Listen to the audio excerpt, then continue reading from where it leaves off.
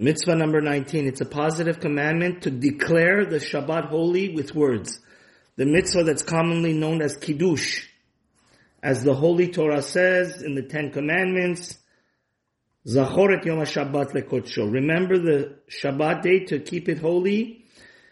The sages, Chachamim of blessed memory, say that we have to make it holy with words on its arrival at the beginning of Shabbat with Kiddush, and its departure at the end of Shabbat with Havdalah. It is the law of the sages to recite this Kiddush specifically over wine, or if wine is not available, over bread. And it is likewise a law of the sages to recite Havdalah at the departure of Shabbat on wine or any other beverage that's accepted beverage of the region. It is forbidden to taste anything before Kiddush or Havdalah. Our Chachamim and prophets were commanded two further rabbinic mitzvot. That's the mitzvah of to light and honor the Shabbat. As it says in Yeshaya, call the Shabbat a delight, a holy day of Hashem that needs to be honored. How do you honor it? By washing your face and hands, like taking a warm shower, and putting on clean clothing. How do you make a delight?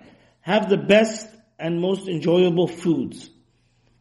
We have to have 3 meals on Shabbat. The more one spends on these meals, the more lavish and delightful and tasty the meals are, the better it is.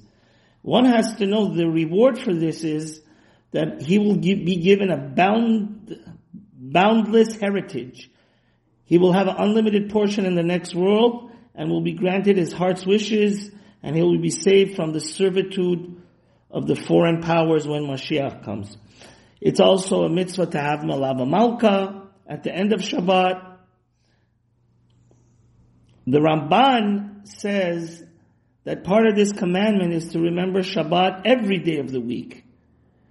Therefore, one should mention the days of the week. He should say today's the first day of Shabbat, the second day of Shabbat, and so on.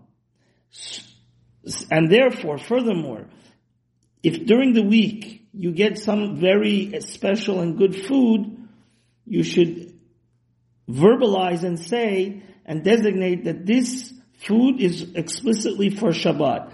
This is in effect at everywhere, at every time for both men and women.